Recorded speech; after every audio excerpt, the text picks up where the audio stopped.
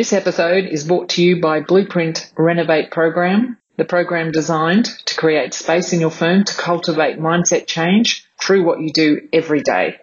Visit blueprinthq.com.au/contact to start the conversation. Welcome to Conversations with Sam Dean. I'm Sam Dean and I'm excited to have you here to explore the conversations that accountants and advisors can have with their clients to cultivate business mastery. All the notes and links for the show can be found at blueprinthq.com.au/podcast. Let's start a conversation. Well, hello and welcome back to episode 9. Today I'm going to sort of debrief on the conversation with Greg Gunther last week, and I thought he brought up some pretty significant points there that I would like to drill down on. So the main points that I took away, which I think all link to the main topic of redundancy and finding your key, getting your passion back into your business and back into your business owners, is number one, we have to acknowledge that we are in business, whether we're an owner of a firm or as an employee. And what are the skills and how do we grow our skills as a business owner or potential business owner? The two skill sets that were mentioned in this episode were people, so recruiting for growth, both from a capacity point of view and also recruiting from point of view of redundancy for yourselves as well. And then the third point and second skill is marketing, and Greg sort of drilled it down a bit on that. I'm going to spend some time undoing that and drilling down on marketing and what it actually means and how we might be able to do it in our practice without spending the big money. That leads on to the fourth important point of collaboration. So how can we actually start collaborating with a network of other professional services people or other businesses that can, first of all, help us with referrals or help us in actually delivering some of the services that our clients actually need. The fifth point, which I think also goes up into the marketing as well, is around the value conversations and drilling down on what is actually valuable to our clients. Greg also obviously brought up the topic around input or time pricing versus value pricing, which is something that we will have to discuss and drill down on a little bit further. And also actually finding out what the client does value and then delivering to that. The last and final point, which is I think the whole point of the conversation, is around redundancy and how do we actually make ourselves redundant within the business to help with the growth of the business and then ultimately help our clients with that. So let's start drilling down. On the first topic is around business and that we are actually in business and how we actually need to maybe spend a little bit more time thinking about this. When you sort of drill down on what are the business skills that are needed when you are in business, a simple Google search will give you the main areas. So leadership, sales, marketing, people, operations, financial management, client services or product delivery. I think being technicians, we have the last bit under control, and I'll assume that your systems and processes are in place to do this. And the finance skills obviously should be under control as well. But overall, there's quite a broad range of skill sets in those very basic skills. And I think the two that we need to drill down on today, given last week's discussions, are around the marketing and the people elements of that. I don't know about you, but those two areas are probably where I struggled and still sometimes do, particularly in the sales and marketing area, struggle. And then the people element. People is so important for obvious reasons because without people, you don't actually have a business. The particular skill that we talked about last week in regards to people is the recruiting skills. We're not necessarily taught this, and I think particularly as technicians, I think I mentioned last week as well, we actually look at the capacity and what we need to do, and we kind of throw people at that without sort of really clearly defining the role. So I want to give you some tips and tricks on some actions that you can take thinking about this. This also leads to that ultimate goal of making yourself perhaps a little bit more redundant. So if you are feeling like you need to grow your staff, this is an exercise that I have gone through, I continue to go through, and that we also go through with our clients. So first of all, track what you're doing over the next week. So actually, we'll put a resource up on the website in the notes of this, but basically it's fairly simple. Just write down what you do every day. And this is into tasks. So it's not just what you put on your timesheets. It's, okay, today I did some administration on my insurance, task all of that stuff down. Then do that over a set period of time. And it's simple as maybe even just having a notebook and you just write down exactly what you did, what sort of telephone calls that you took. Then take that information and pop it into something that basically says, these are administration tasks. These are things that I've learned that I'm pretty good at. And then what's the magic and where do I actually want to be? And then you can actually start looking at some of the tasks and roles that you are actually performing throughout the week or two. What you can then start doing is really developing a list of tasks that you want to have someone else do. So you can look at your types of people that you might actually need to introduce. So if you're doing a lot of administration, then maybe you need an administration person rather than another accountant. Also have your senior, if you do have staff, get your senior accountants and senior administration people to do this as well and see what jobs they're doing that they perhaps shouldn't be doing or are better utilized in other areas. We do find that a lot of our technicians and our main income earners spend a lot of time in administration tasks that can probably be better done and more efficiently done by other people. But it's as Greg said last week, it's very important to get clear on what these roles are and what the tasks actually are. I know this does seem rather time consuming at the moment, but I can tell you the time that you take here will be saved tenfold, maybe even 20-fold. It's hard to track, rather than either recruiting people into the wrong roles, so they don't know what they're doing, so that they then either move on or you have frustration around that. What it also does is get you very clear in the role that you want and what the type of person that perhaps that you might need. So whether you're using a recruiter or you're doing this yourself or your HR person's doing it, they're very clear then on what they need, and then that can easily be communicated. Another tip in this is to actually go through the list of tasks that you've undertaken or what you might get someone else to do for you and see if there's some stuff there that just simply doesn't have to be done or that can actually be replaced by technology. Sometimes throwing more people at it is not necessarily the best solution. We need to really create that space and see how we can actually make this all more efficient. The next step in the recruiting skills from that is actually the onboarding. So once you've got the role defined, the person in place, you need to actually have procedures that they can actually follow, not just by themselves. So take the tasks, etc., that you have had from the brainstorm that you did around what that you want these people, the new role to actually do, and then actually make sure that there's some written processes in that. Now, if you haven't got them and you have recruited somebody, when you're teaching that new person, make sure that you write all the steps down or get them to take notes and then go through those notes and actually make them into the procedure. So next time someone actually has to train the job, that they're actually done. Again, once this is finished, take the time to look back on those and say, is that actually the best and most innovative way that those procedures can be done? Is there anything that we could improve? Or if you've written down 5 tasks, is it actually more, are there some steps in there that are missing? So you want to be able to actually go through a process with anybody and see that they can actually do it. People and the skills around people is a very, very big topic and skill set. What I want you to take away from this podcast today is that be very clear on what you want your people to do.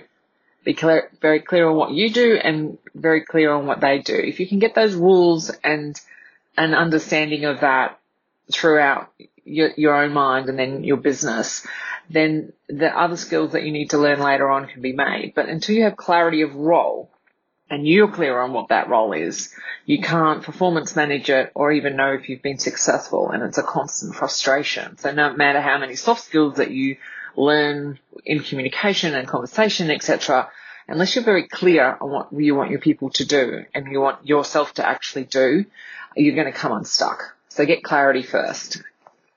Okay, let's jump to marketing.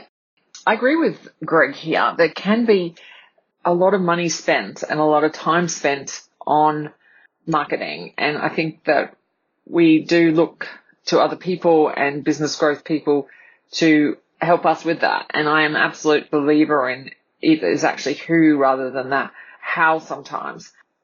But marketing, like even the people skills that we were talking about earlier, is really about clarity. And if you look at the actual definition of, you've got to get really clear on what you want from marketing and what marketing actually means to you.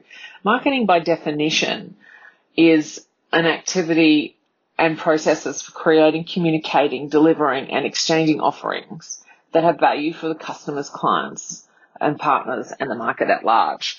Now, that's quite a big topic, but if you think about it, it doesn't necessarily mean that you even have to go external for that.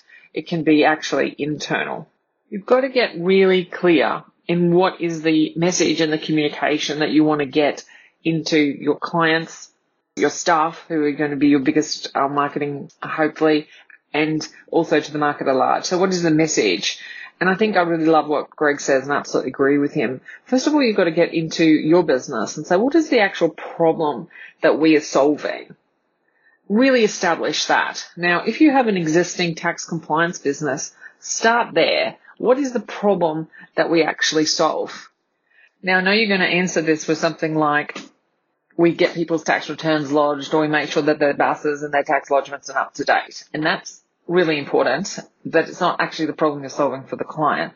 The actual, in some instances it will be if people have the understanding, but you actually have to get into what is the problem that the client or the people that you're servicing want solved. Now, often when you drill into this, it takes 4 or 5 questions, but what we normally find is people actually just want to feel safe. They want to know that everything's up to date, and we need to actually get to the point of what's important to them. And if they don't actually understand the problem, or they don't think that that problem is important or emotive, we do have to spend some time in conversation actually getting to them and actually, getting them to understand the importance of it. So I think I might have mentioned last week, it's really, we're really getting slammed at the moment, and people are often talking to me, well, they don't value the bookkeeping work that I do or the tax compliance work that I do. We're getting drilled on price, etc. It's because we don't actually understand the value to our clients ourselves, or we understand it, but we haven't been able to communicate it or get passionate and excited about it to actually educate our clients as to why this problem is so important and the value needs to be solved. I think for me, the tax compliance pieces in particular are so important, and we spend so much time doing it. And it is extremely valuable, because if they've grown their businesses or they're about to grow businesses or they've got wealth, if they haven't protected it and the compliance, etc., is not up to date, then they could lose that, or there's a lot of stress involved. There's a lot of mental health issues around, or I'm not really sure if I'm up to date, or I haven't got my, my BASs are lodged, but I'm not really sure what that means, etc., etc. So we have to actually spend some time really drilling down in what the problems that we're solving. And quite often in this space, the problem we're solving is not the lodgement of the tax return. That's a result of it. It's a solution. The problem we're solving is people are feeling either uneducated in this area, or they're feeling unsafe in this area because they just don't know. So we have to find a way so actually maybe the problem that we need to solve is that people really understand what we do, and then they will actually value it. And this sounds really simple, and it is simple, but it's not necessarily easy. It's quite hard to take a complex matter or complicated matter and actually then turn it into simple so we can actually market and educate that message to our clients. I think when we market, particularly in the tax and advisory areas around the protection space, we kind of list out what our solutions are. We're not marketing to what the problem is. So we need to actually understand what the problem is from a client's perspective, and then actually spend some time on that. So some practical tips on how to do that is to actually find out from your client base, your existing client base, and you do this through conversation. Where are you at?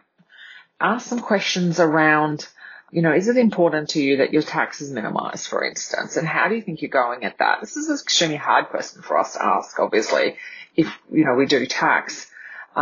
because it's a really interesting question. And sometimes people go back, yeah, that's really important to me, and I don't know how I'm going at that, which means that the problem isn't necessarily the lodgement of the tax returns. The problem is they don't know. We haven't spent the time to actually explain to them what we've actually done to minimize their tax. Sometimes the problem might not even be that. We have to actually establish the problem. That's what marketing is all about, is communication. So that's your existing services. So it's very important for you to really get clear on what the problem is that you're solving in your existing services and how you might be able to communicate and market that better. And if you sort of got that under control, then, Greg talked about being in a startup phase, but I think in accounting firms or any professional services firms at the moment, when we're being told to add services to it, this is kind of like a mini startup stage that Greg was talking about.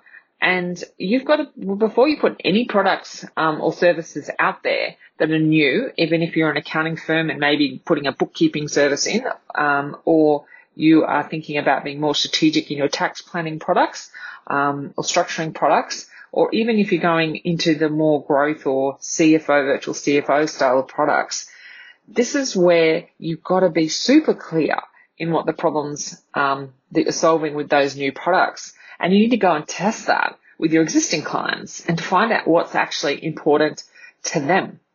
And so you can really understand the problems that they're having and make sure you can connect back your new products to that before you spend any money on external marketing or external content, etc. And I think this is why we do spend some time and money and we don't feel that we get the value out of marketing, because we don't have the clarity of what we want to get out of it, what it actually is, and what the problem that we're actually solving. So if you can do that, you can go a long way to saving time and money.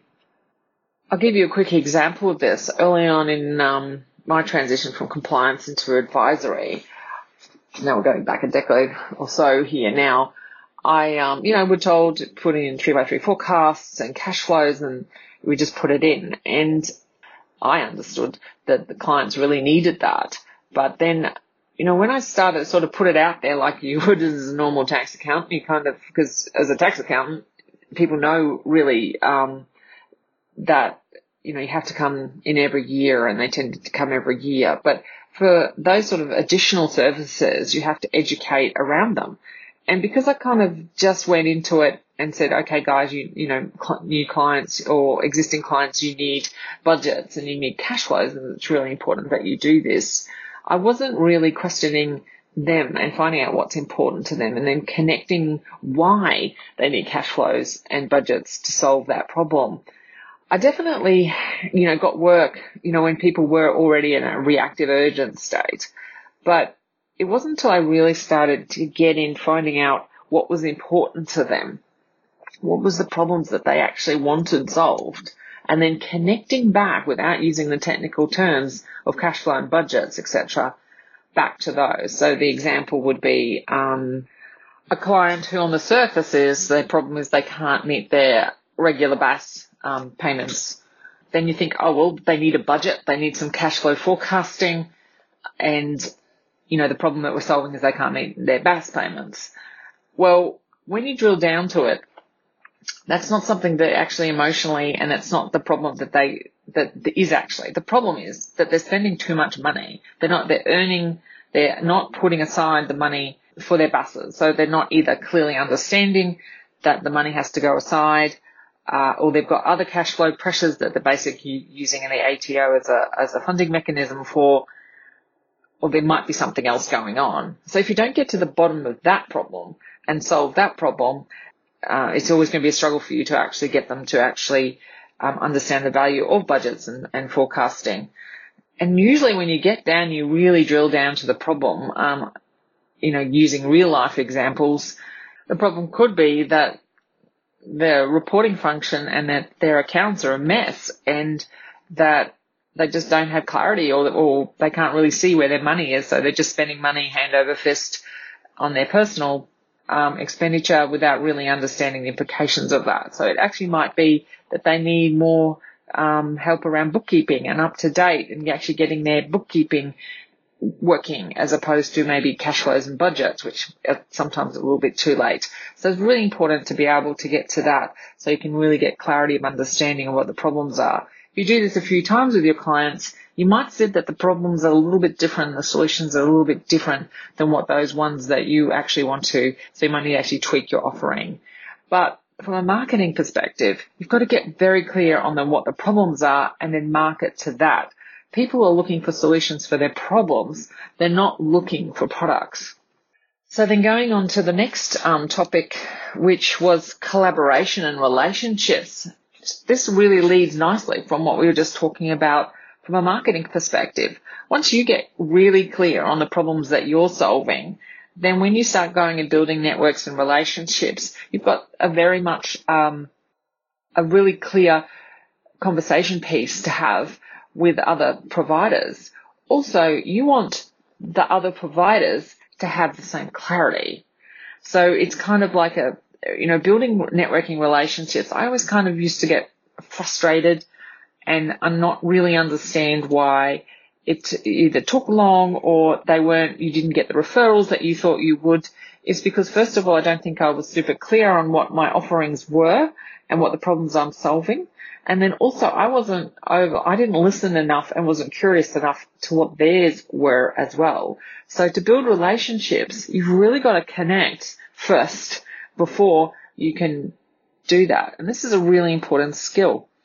So next time that you're actually starting to look at collaborating with somebody, or you're at a networking event and you're thinking, well, I need estate planning lawyers, or I'm building relationships with financial planners, just sit down and ask them what the problems that they're solving, and then see if they're actually curious also back to you, and ask them, they ask reciprocal questions, because if all they talk about is their solutions and not the problems that they were solving, they might not be the right fit for you. So this is some very important skill sets that look to the collaborative and the relationships that you build. And I think we spend a lot of time when we actually understand the importance of this, but how do we actually make the actual relationship and collaboration and network building a little bit more efficient? And that's when you go back to some of those expert to advisory mindsets that you're talking about, and you need to come up with a little system that you can test and see where people are at. If people are only going to talk about themselves and not listen and be curious, which are two of the key skills, what are they going to do with your clients, and what's the collaboration in that? Also here, like the recruiting skills that you looked for roles with your staff roles and positions, you also need to look at this too. So you need to look at, say, well, what are the problems that I'm hearing from my clients that I do need filled out, and who can help me with that? Because relationships are two ways, and you need to get people who are on the same mindset and the same pathway as you, particularly if you want to be that central collaboration advisor for your clients, not just a end user. Also, working with networks, this does form part of your marketing strategy. So you've got to be super clear with your people in your network, or the people within the network that your client is, what it is, going back to the marketing, what it is that the problem that you're going to solve and that you solve. And does that problem, if they're very clear on that, when they see that coming over, it's very easy for them to actually refer. But also then relationships and collaborations and everything is very consistent. It's not a once done. It's a constant build of relationship.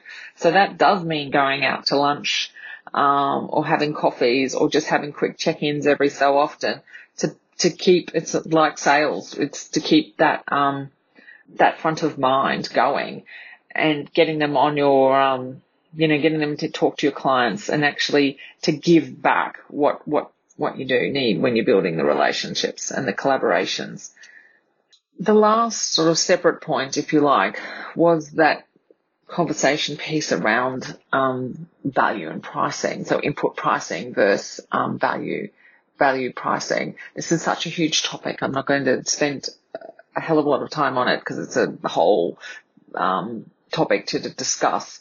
But I think the key here is just to really get clear on what value pricing means. First of all, you've got to actually it's the value to the client, and the value to the client is quite often not in dollars. It's actually in emotive feeling. So, there's a lot of definitions in value pricing, but what I really want you to think about is, what does it actually mean to you? For me, it's what is the value that we give back? And that's, as I just said, it's not necessarily always monetary, but if someone really values something and they're going to pay reasonable money for it. But if you're, I think, in the mindsets that we are, first of all, get very clear for yourself and value what you actually do, and then value what you can potentially do for your clients. Don't worry about the pricing right now. Just really value what you do and start to get excited about it. And then later on in the next few weeks, we'll actually work through some of the ins and outs of value pricing. One thing I do want to sort of reiterate on that topic is that you still need to really, I feel, keep timesheets to understand what some of the new products and services are costing you. You should never use the timesheets and the actual hourly rates, etc. That's your costing for the job, and what you can actually do the job for. The actual pricing for the job and the value billing, if you like, is what the client's actually willing to pay, or what the market's willing to pay. So I don't think we should get rid of timesheets, but it's the way we use them is what should actually change here. But my first tip to you around this is to really start valuing what you do, and then actually find out what your clients value. Then start the momentous topic of value billing versus input or time billing. To go back to the final point of making yourself redundant in your business and maybe reigniting your passion, I think this is also a nice summary point of what we just worked through. First of all, really make sure that you understand that you are in business. Understand what your role and what you want to actually do in the business, and then use the steps that we went through in people to be very clear on where you want to go. Now, even if you're not thinking about getting staff on, I suggest you do that exercise anyhow. And you might be surprised. It also will give you a goal to get to say, well, by the end of the year, perhaps I want somebody else doing this work so I can concentrate on the stuff that really makes me happy over here, whatever that may be. And then two, I think that if you work through that, and then you work through what we went through in marketing and really get clear on what your clients' problems are and what you can solve. And these aren't things that need to take a super amount of time, but if there's something that you can consistently, when you're talking to clients and finding out what their problems are, it will make the marketing and get you much more clear in that. It'll also then, I think, going through those exercises when you actually start having conversations and getting clear on what the problems that you're solving, it will actually give you a little bit more passion as well, because you'll see that you have the skill sets and you might get that passion reignited and start valuing back to what you do. So then when the pricing situations and everything come up, you've really got a very good conversation to have. And also get that collaboration going with the networks as well, because particularly if you're in business on your own, or you're the only business owner in your business, if you start building networks with other business owners in other professional services, it could actually give you some support as well, some other people to talk to about the problems of running professional services businesses, because most of your network will be full of that. And even if you don't own the businesses, you'll be networking with people who might be in similar positions to you, so you can actually have conversations around that as well, which will give you some support and also goes to making ultimately you redundant. Just remember, though, that the goal of redundancy is not necessarily to leave or exit the business. It's to grow the business and actually to give you more space around what you do every day. And I know from experience, and I know that this is a struggle that we have, is the more space that you create for yourself within your business and the more time you have to spend some time on some of the points that we've gone through today and what Greg was talking about, the happier you'll actually be in your business and to reignite that passion. Anyhow, thank you again so much for listening. I really appreciate it. I would also love it if you could give us a bit of a review. That would be fantastic to see how we're going. Please also contact us, info@blueprinthq.com, blueprint.com.au. If you had any queries or any further thoughts on some of the topics that we covered today or in previous, I'd really appreciate that. We would love to hear from you what your problems are and how we might be able to help solve them, or obviously if we can't solve them, we'll find someone who might be able to help. And yeah, continue the conversation. Be brave. Thank you so much for listening. I hope you enjoyed that conversation. To check out more information on all things Sam Dean and Blueprint, go to the website blueprinthq.com.au. And remember, continue the conversation and be brave. See you next time.